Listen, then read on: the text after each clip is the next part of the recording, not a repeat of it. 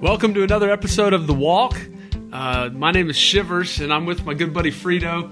And we've got a good friend of mine over the years, John Phillips, all-ACC tight end at the University of Virginia. He was drafted by the Dallas Cowboys in 2009, played here for 4 seasons, and then went to the Chargers for 3. And this past season, spent 8 games with the Super Bowl champion Denver Broncos, and then 8 games in New Orleans with the Saints. So welcome, John. We're glad you're here this morning. Appreciate you having me.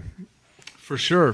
So on The Walk, we like to talk about kind of a blend and a balance between how our faith informs and impacts what we do in every area of our life. And for you as a football player, just talk to us a little bit.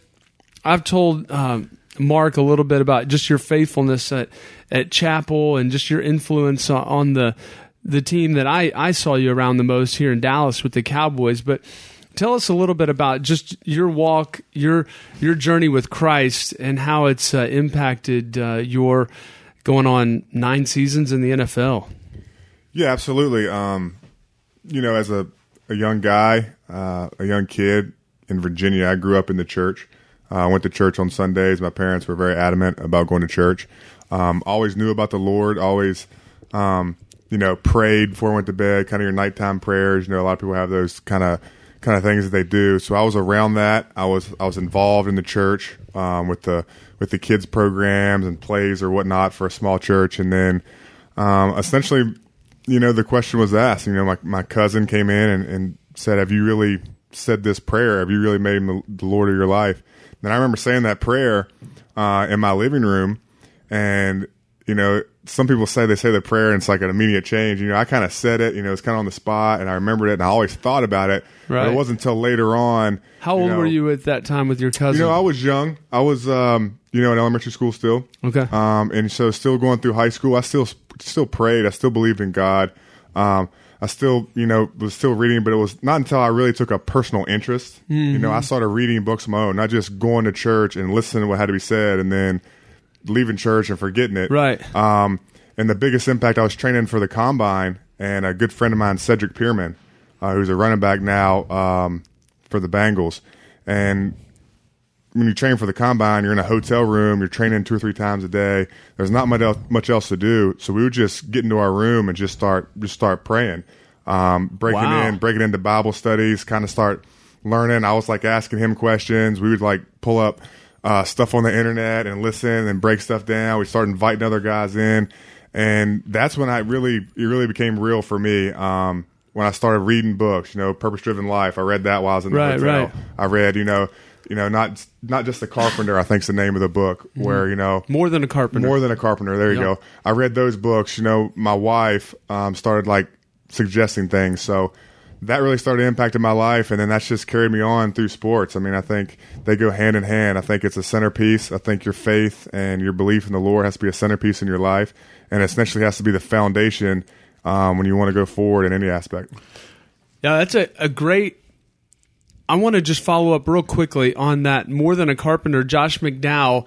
That's a book that is basically an apologetic that explains who Jesus is and illustrates just the uniqueness of who Jesus was, who he claimed he was, what people said about him. And, I've used that scores and scores of times with different people at different seasons of life. So it's just encouraging to hear that it made an impact on you. But you had to be intentional and deliberate as you took steps I guess at the Combine, you'd be like in your early 20s as a young man, a young adult, owning and really making your faith something that's real and tangible. Absolutely. Now, and I say that to say that I always believed in the Lord. I always prayed. Mm-hmm. I used to always say, but I always treated the Lord as like an insurance policy. I'm going to live my life, and when I get in trouble, then you can bail me out. I heard that analogy one time. I think probably when I was in Dallas from a preacher. But that's kind of how I used to go through things. Still prayed every night for all things, but it was very generic prayers. Right. You kind of get into a routine. You kind of say the same thing over and over again. But once I started reading and kind of studying and really learning and kind of getting into your word every day and spending that personal, intimate time with him is when it really started kind of hitting home on all cylinders. I spent the better part of the last 2 decades covering teams and being in the locker rooms, which, by the way, I hated. I don't think any media belongs in a locker room at all, and it's not a fun place for me to be. I didn't enjoy any of it. But you start observing people, and as you start, I started in my mid-20s, early 20s, like a lot of the players, I guess. And as I grew up, I started just really feeling for a lot of the players, you had to overcome a ton of injuries. Mm-hmm. I think I'm surprised you haven't torn an ACL while you're sitting here right now. But how does that faith and how does that help you overcome those injuries and keep you going? It's huge. I say that faith is your foundation, and it's what you can always rely on. When you hit rock bottom, or for a professional athlete, tearing ACLs, I've had 3 over my career. That's kind of rock bottom. You can't walk, you can't play. And it's funny how God will use those situations, because when you think about it, when you're at your worst is a lot of times when you're the closest to Him.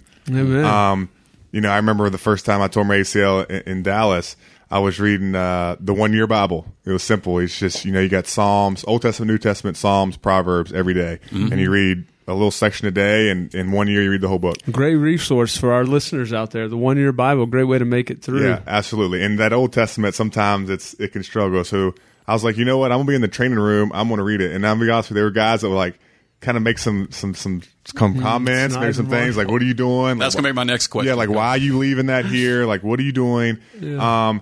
And I'd just show up every day. I'd kind of just turn it off. And then next thing you know, some of these same people that were kind of poking fun were like, "What'd you read today?" Well, it's nice for you to know. This is what I read in Psalms. It really hit home. Or there's the Old Testament was crazy. Some of the things they believed back then. How great are we that Jesus came? He sent His Son to wipe us clean, so we can have a filter to get through heaven. I mean, it was crazy how God used that book in that time when I was at one of my lowest to kind of build me up and actually essentially make me stronger in my faith and physically. When you bounce back from injury, a lot of times things click in and you just enjoy it more.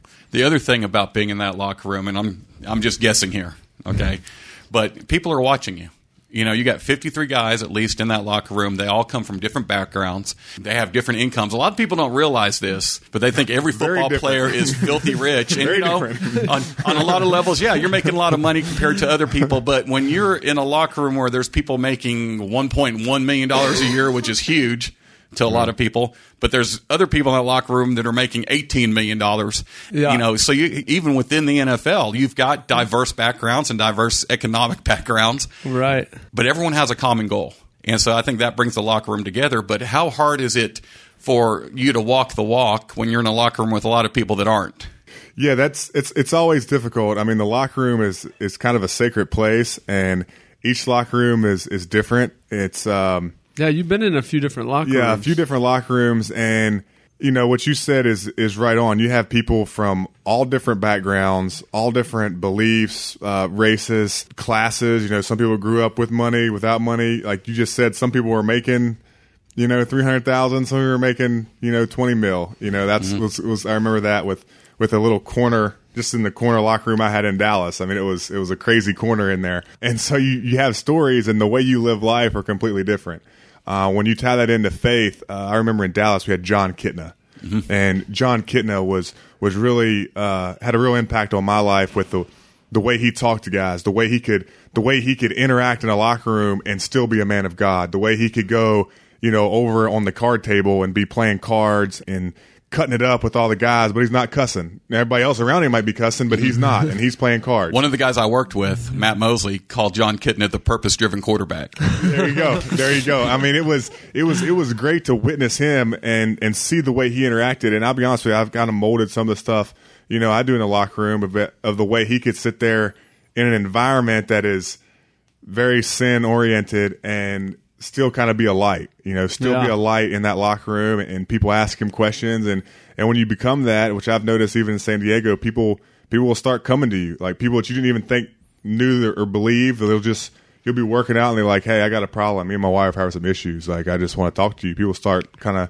asking you questions, and the only thing you can do is just turn them back to God and say, "There's all your answers right there." And once again, that's because people are watching. You may not know that they're watching, but Absolutely. They are definitely watching you. Yeah, absolutely. So, quick question: did Kitna give you the Purpose Driven Life book? No, he didn't. No, he Okay, didn't. I just thought maybe as the purpose-driven No. quarterback, he may be the guy. But I read the book before I got to Dallas, so it was Very nice. It was at the combine. So you already had that foundation there in place. Number 2 book all time behind the Bible. And just total amount of copies sold, The Purpose-Driven Life, Rick Warren. It's just a great resource. I've taken men through it at different stages. But you said just a moment ago in that locker room, just the influence that you saw Kitna have. And I think that that same principle applies to all men at all walks of life, that in the marketplace, that we as men who know the Lord Jesus, who want to honor God, who want to be, I've been around Kitna too, he says that a man of God, if you want to be a man of God, you should have an impact, you should affect those around you. So what encouragement, John, would you give to the sales guy out there, or a guy who's a coach in a local high school, other listeners that are saying, I want to have that kind of influence. I want to be a guy who's a man of God, like a John Kitna or a John Phillips, and affect and impact others? That's crazy because we're living in Denver right now, and our pastor 2 weekends ago was preaching on that very thing. And essentially what he was saying was, you got to be the best man you can be in whatever environment you're in. You know, everybody wants to say, oh, I want to go on a missions trip, or, I want to go do this, or I want to do these big, like, lavish things. Right. When the real thing is who are the people that you interact with every day? Mm-hmm. When you go to work and, it's not like you got to force your, how you doing today? Oh, well, Jesus is great. Like, let's talk. You don't have to like force it. You don't have to be pressed, but you just be who you are. Be a light. I think Scripture says, you don't light a lamp and cover it with a blanket. So you just be you. You don't have to be forceful. You don't have to press it on people, but just be who you are. Be a man of God or a woman of God, and you go to work, and then just get to know people. Get to know the people you're working with, interacting with, and then casually, or however you want to put it, however you want to word it, just naturally let them know that you're a man of faith or a woman of faith. This is what you believe in, and then just start inviting them to church or whatnot. And more than likely, in whatever environment you are, it's what I've noticed in the locker room, what I referenced a minute ago, is somebody's going to, somebody that you're kind of friends with eventually is going to have an issue. Absolutely. And look who they come to. They're like, well, I know this is what you believe. Tell me about it. Yeah. How satisfying is that for you to know that they were watching you and they decided to come to you and bring up their problems because they think you have the answers? Yeah, I don't think it's satisfying. I think it's just kind of like, you're just like, wow, God's great on this one right here. I had a guy in San Diego that just started asking questions because he had some personal issues. And then he started showing up to all our Bible studies. And now he started reading. And he was a great guy for the Bible studies because he came in with questions every day. So we would read a passage and he'd be like, now why is that there? Or he's like always asking why. It's like the kids, the greatest scientists, because they always ask why. Why? So that was him. And it was really good for our Bible study because, we're all trying to make, elegant like remarks and like witty stuff. And we're, kind of, and he's in there is like, well, how about this? Or what do you think about tithing? Or, looking at these guys who make a lot of money. So you give your 20%. Like he asks the hard questions and it made our group actually better. That's great. Well, and whether you call it satisfying or fulfilled or just the contentment, I know in my own experience being used of God and knowing that you have a purpose and that God has a plan and He's placed you specifically in that guy's life in order that you might influence and be a witness for him. And there's nothing that compares with that, right? Yeah, you said it's not satisfying, but it's beyond satisfying. The word, it's just, I think it's just amazing. The way God works people. I think we're all vessels. We're all tools that He uses. Some of us He uses on great stages in front of millions of people. People who can write purpose-driven life. That way. And sometimes it's the guy, the mechanic, who's just touching 2 or 3 people, or everybody that comes in there and just doing his job with all his might. To the glory of God. Essentially, if you're a ambassador for the Lord and you're getting people saved and getting into heaven, like you're doing what you're supposed to do. Being obedient. Don't get enamored with large quantities. It's about the quality of life that you're living and the quality of people and the message that you're basically a mirror of God putting into their life. And changing one life is a huge deal. Taking a sinner, we're all born in sin. We're all a sinful person. We're saved by Jesus' grace. Yep. But coming into somebody's life and taking a sinner and then making them a believer and watch them work. Seeing that repentance and that the ripple change. down effect of that is unbelievable. That one person, you save one person your whole life. Yeah. Well, Jesus saves them, but you impact, you influence. You got them there, and Jesus saves them, but you open that door for them to be saved, and they're saved. The ripple effect could be millions in the future. You don't know. No doubt. I like that one verse, Acts 20:24, that is kind of my life verse, where Paul, with the Ephesian elders, he says, "However, I consider my life worth nothing, if only I may finish the race and complete the task the Lord Jesus has given me, the task of testifying to the gospel of God's grace." And so, like you said, whether you're a professional athlete, a mechanic, a teacher, a sales guy, if you look at your life in light of eternity and you recognize that it's not about me, that I want to be obedient and finish this race and complete the task that the Lord Jesus has given me, the task of being a witness and impacting others for the gospel, that's what it's all about. Absolutely. You talk about locker rooms being different. A man changes so much between the ages of like 23 and 32, and that is right in the wheelhouse of an NFL locker room. How different are the locker rooms based on those, the ages of the group? Absolutely. I've been in a locker room, this past couple years that's been phenomenal because it's an older locker room. They're older guys, have a great nucleus of guys, faith believers that walk with the Lord, really solid Christians, and to make it even better, they're really good football players. They're the best players on our team, and they're faithful, and they're good guys in a locker room. So that locker room was a very comfortable locker room for everybody. Very accepting. On the flip side, I've been in a locker room with a young team, and it's kind of the opposite. It's a very, very sin-encouraged locker room with the loud music and the stories and the girls and the nightlife, and they're very different. If you're a young guy and you're in an older locker room, maybe you feel a little different. Well, for me now, I'm getting to be an older guy, and when I get into a young locker room, I'm like, it's not what it's all about, guys. I mean, I'm past that point. I'm 30 now. This is let's rein it back in and let's think of what's important. We're blessed to play this game. We're all fortunate to do it. Let's take care of the people that mean most, our family. Your future wives. Let's not disrespect these women this way. And it's just interesting the way locker rooms and the characteristics of them, and a lot of it just deals with the nucleus of the team. Who's the really good players? What are their personalities? Who are people following? Everybody can be, not everybody can be a leader, because to be a leader, you have to have people that actually follow you and want to listen to you and want to be around you. So that helps. And in a football locker room, it's all performance based. So when you're a good player, what you say carries a lot of weight. So, that's one of the things about the Cowboy locker room this year with Dak Prescott. And I don't know Dak that well. I spent a little bit of time at training camp. But Dak, for a young guy, seems to have really his head screwed on straight. Mm-hmm. Yeah, I'm like everybody else, an observer looking in, but it seems the same way for me. But you don't know a man until you know his heart, and you get into the personal issues, and you just got to hope that he has a heart for the Lord. Now, I love what you said just a moment ago, too, as an older guy now approaching 30 and being able to speak into the younger guys' lives, that you've been through pretty much a whole cycle through the different NFL locker rooms where God has placed you, and now you're able to, as you said a moment ago, positively impact them and give them a better perspective on the blessing of being able to play and being able to live and love and serve others rather than being all about them.